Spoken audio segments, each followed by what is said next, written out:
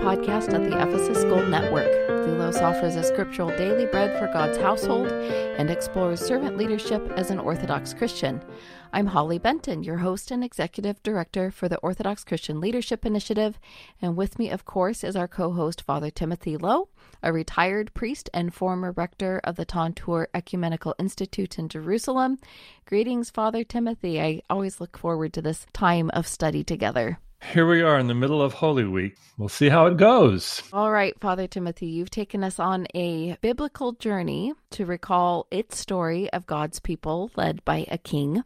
The people so desperately wanted a king to be like the other nations, and the Lord permitted it for a time. However, we see through the scriptures that a nation ruled by a king, even one anointed by God, really doesn't seem to behave any differently than the other nations, nor are the outcomes any different. And the Lord warned them of this. Even before anointing their first king, Saul, he warned his people through his prophet Samuel that a king would take their sons for battle and daughters for labor and the best of their fields and vineyards and flocks, and they would cry out as slaves under their king. So the biblical story of the kings is simply one big "I told you so." Last week we finally came to one righteous king, King Josiah, who attempted to lead his people into repentance and remembrance of the law of Moses. But the Lord's judgment was already upon them. King Josiah died in battle, and the people and the subsequent kings were defeated and taken into exile, where they were made to sit at the table of their enemy, King Nebuchadnezzar. It may seem like God's people ended worse than where they started, had they only listened to the voice of the Lord through his prophet. So what happens between this Babylonian exile and where we land with the beginning of the Gospels, knowing that a new type of king, an anti-king in fact, is the Lord's anointed for the salvation of all mankind? Well, thank you for recounting the biblical story. As you just said, the image of the exile king imprisoned, eating at the table of now his benefactor. And it stays that way. I mean, historically, we do have some information. The next empire comes rolling through. It happens to be the Persian Empire, Cyrus. He is proclaimed the Lord's anointed in the biblical story, which continues this idea of God choosing whoever he will to be his instrument for whatever he wants to happen. The importance of using that term is, of course, he's a non-Israelite. He's a non-Jew, if you will, and yet he's still the instrument of God. Then they attempt to rebuild the temple. It's a poor example. After that becomes the next empire to roll through, which happens to be Alexander the Great. People need to understand that this location of the biblical story in this Middle East, focusing now, of course, on the Israel-Palestine area, it's just simply a land bridge, which means it's coming and going at the whims of larger nations, Egypt, and now the Greek Empire, and then it'll be the Roman Empire after Alexander. It's just a plaything in the hands of these greater empires. And so when we come to the context for the biblical story of the birth of Christ and his coming, in this time, again, of utter despair, because they had a brief moment of independence under the Hasmoneans. And this is always a tease because, again, small nations can't sustain themselves in the face of larger empires. It's not like they're democratic states and you have a larger empire securing the democracy of some small city-state. It didn't work that way as it often works today, for example. So be that as it may, this is where the story of the coming of Christ. And the story picks up, which is really an incredible feat of the gospel writers, to begin to tie in all that we have talked about, if you will, the epic story from Genesis to the end of Kings, to begin the gospel story of one who is coming. Now, let me just remind people that may not remember the beginnings of the Gospels. Matthew starts with the genealogy, which introduces Christ and the biblical story, but then the focus of John the Baptist and the promise of the coming one. Christ is announced as the one who will come and save their people from their sins. And I want people to remember this as we get to Holy Week and we get to the cross. The one, he will save his people from their sins. The reason to read all of this is to see up close and personal their endless cycle of sinfulness and unfaithfulness, starting in their leaders, which means the kings, and then, of course, later on the priests and whatnot, okay? And the question is, and let's not assume we know the answer, because we're at the beginning of Matthew, How is this going to happen? We're not going to theologize our sins away. How will Christ save this unsavable people? And what I also want people to remember, that the biblical story, as it focused from the beginning of creation in Genesis and narrowed itself down to the story of Abraham and his descendants, which is a very narrow story in the larger reality of the world, as an example, okay? As an example. And the question is, if these chosen ones, chosen for a specific purpose, a task, to be an example, a light, to enlighten the Gentiles, to quote St. Simeon's song from the Gospel of Luke, we see its utter failure. So how can the story continue when it's stuck in an endless cycle? Something is wrong at the core. We've always then begun to generalize and say it's just not the core of the Israelites. Ultimately, it's the core of all of humanity. And that is the biblical message. It is a universal message. It is reflective of the nations. So whichever empire comes and goes, whether it's Cyrus, whether it's Alexander, whether it's the plethora of Roman emperors and whatnot, it is within this milieu that we pick up the story of the Gospels. We know that story. We've been marching through Lent. Holy Week has come, Lazarus Saturday, Palm Sunday. You heard the announcement, Christ is coming, and he told them he's coming. So we are in Jerusalem, and we're going to focus on the end, and see how it reflects over and against what we have been talking about the last few weeks, about the story of kingships and the story of faithlessness and consequently judgment. So let's begin there, Holly, and see where it takes us. So you suggested looking at Matthew 27. That's where we'll be reading from today. Then the soldiers of the governor took Jesus into the praetorium, and they gathered the whole battalion before him. And they stripped him and put a scarlet robe upon him. And plaiting a crown of thorns, they put it on his head and put a reed in his right hand. And kneeling before him, they mocked him, saying, "Hail, King of the Jews!" And they spat upon him and took the reed and struck him on the head. And when they had mocked him, they stripped him of the robe and put his own clothes on him and led him away to crucify him. And over his head they put the charge against him, which read, "This is Jesus, the King of the Jews." So also the chief priests with the scribes and elders mocked him, saying, "He saved others, he cannot save himself. He is the King of Israel. Let him come down now from the cross, and we will believe in him. He trusts in God. Let God deliver him now, if he desires him, for he said, 'I am the Son of God.'" So from what we just read, there's nothing in this image of Jesus on a cross that appears kingly in the way we imagine kings. Yes, he's wearing a robe and has a crown, but it's all for mocking and humiliation. It's clear that the King of Israel cannot save even himself. So what's glorious about Jesus on a cross when he looks like the most defeated loser of all? Well, that's the question, isn't it, Holly? So what we've learned about kings, you mentioned earlier that Christ is actually an image of an anti-king.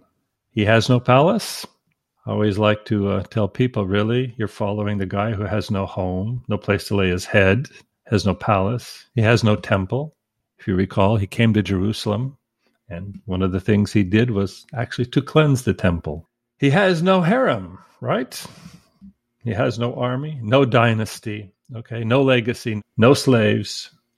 So my point is, the gospel goes to great lengths to show that he is unrecognizable as a king. In fact, the gospel writers are not comfortable with calling Jesus king. They're not comfortable with it at all because of what it connotes. So as we contemplate the end, what is going on here? What is going on here? Part of being able to start something new is you have to often undo the old. You have to bring it to an end once and for all. And so this is what the gospel writer is doing. You know, we throw around the word holy a lot in the Orthodox Church. I lived in Jerusalem 7 years, the holy city, right? Jerusalem is not the holy city. There's nothing holy about Jerusalem in the Gospels. It is a den of thieves. Christ comes, and you will hear it this week in the Holy Thursday. He comes to judge Jerusalem as the sinful city. So he comes as a prophetic voice to stand singularly over and against it, in the same way the older prophets of old did. Read Jeremiah, who stood in the same way. Only Jeremiah ended up not listening to himself, if you read the whole story of Jeremiah. Ezekiel condemning the uselessness of it all. The idea is that the old has to be brought to an end. And the only way the end comes for anybody, and I want people to remember this, is through judgment. Our listeners may not know that I grew up as a nice, happy Protestant. Often I remember old hymns, and this is in my teen years because I left Protestantism before I was 20. There's this one hymn, "The King is coming." They're rejoicing that Christ is coming. Okay, he's coming for us. And my response to that hymn, well, it makes you feel good if you think he's coming for you to save you. But Christ first comes to judge. He sits on the Mount of Olives as an image of the high place overlooking the city in a very prophetic way. And it's very common. And even someone recently reminded me, that's where the Romans came when they came to finally crush the rebellion, which happened 66 AD. That's reflected in the gospel stories as well, that soul-crushing event of, again, the destruction of the temple, which has not been rebuilt. But the idea is judgment. Christ comes to judge. He has spent his entire life teaching, instructing directly the Sermon on the Mount and teaching in parables. The whole thing has been about teaching. And I said earlier that he wants to save us from our sins. And the picture of Christ on the cross is straight out of Isaiah 53. Let me read a few verses from that. And it talks about this future suffering servant, that he will have no form or majesty. In other words, he's not going to be impressive in appearance. Nothing in his appearance that we should desire him. Despised, rejected, a man of suffering, one from whom others hide their face, wounded and crushed for our sins, oppressed and afflicted, a lamb led to the slaughter. And now the punchline, yet it was the will of God to crush him and make his life an offering for sin. So Christ has the image of the Isaiah lamb because it was the only hope. Instruction doesn't work. The call to repentance is not heeded in any way that's significant. That's why just before the exile ends with the story of Josiah, a repentance unlike anything else ever written in the biblical text, thorough in hopes of staving off the judgment. But no. So Christ comes. But the irony, and this is what we're hearing, is that the script is already written. The die is already cast. Yet still, the process of rejection, at least in the story, must reach its climax. And so the crucifixion of Christ is the final rejection. Those words, crucify him, come from the mouths of those that have been following him. This is what even makes the gospel story even beyond our imagination a story of cruelty. The same people who shouted, Hosanna, blessed is he who comes in the name of the Lord as he enters into the city of Jerusalem, are the same people who forget and beg him to be crucified. Yes, the chief priests and the Sadducees are the ultimate image of conspiring evil, but it's the people who finally voice their desire that he should be crucified. And then, of course, the ultimate self-judgment. So it's a story of self-destruction. Okay, it's not just judgment from above, but of self-destruction. And this is the human story. And this is what people need to hear. We just need to open up any website that has news and you'll see self-destruction everywhere. Who wants to mention the latest mass murder going on with someone with a gun that's so efficient at being able to kill people? That's the American story. Let's not pretend it isn't the American story because it happens. It's so routine. I want us to see that if Christ is trying to save the world from its sins, it is also by rejecting everything that the world imagines is important, is of value, where we put our hope. You see, poor Ukraine needs more arms to have any hope to depress it. Let's just say regional conflict as an example of the destruction, whether it's coming from one source or another, or whatever, it just is. It's the human story. And so here we are called to see how we get it all wrong. And so when I think about the Lenten season, and it's come to an end, now we're in Holy Week, and Saturday night, things will be transformed. We'll be singing Christ is risen. We'll be celebrating a Paschal meal, maybe more than one, because why not? And we'll feel good for a moment, and then Monday, and then Tuesday. Sometimes, Holly, I think we get it backwards in so many ways. That now that we've heard this story is when we must begin to mourn and not quickly just brush it aside with, okay, things are better now, Christ is risen from the dead. No. We should begin to mourn and not quickly take a quick fix to the next celebratory shot of iced vodka and celebration for Pascha. So let us hear the story, not jump to thinking that Christ is risen is going to solve it all. That is the hope. Now, this is the key. We Christians have to live with hope. Spit in the eye of despair, which is everywhere. Not a false hope, not just a hope that somehow we just is a trick of the mind, but we need to continue to labor. Even though we've read the biblical story, we've seen the cyclical nature of it, of the human failure, continues to our day and time, and yet we live in hope. While we breathe, we hope. Not in a cockiness, not in an assuredness. One of my disagreements with a lot of my brothers and sisters from different Christian traditions is they think that they're once saved, always saved. They're guaranteed they're going to heaven. And to me, it's a trick of the mind. There's no guarantee. Because if Christ is king, then ultimately he's going to sit on the throne of judgment. And when we think of king now, we have to think of judgment, the one who's been empowered to bring righteousness and justice. And that includes the very depths of our own life. Are we ready to face that? The answer, of course not. So, how is he saving us from our sins? Not magically through a transaction of dying for us as an atonement sacrifice. That doesn't work, no.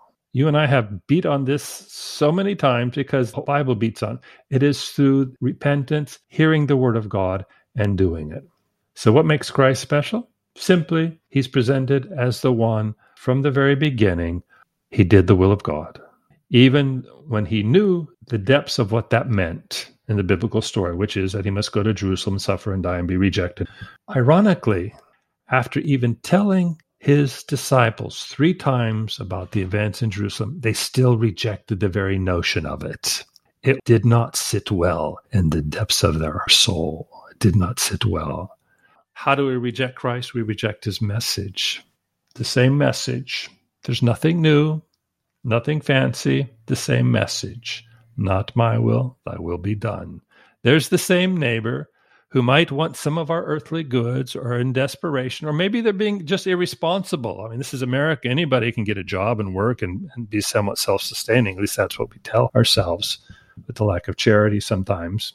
First, we judge the person. Is they worthy of our hard-earned money? Are they worthy of charity? Or is it just them being irresponsible and now I have the burden of their well-being?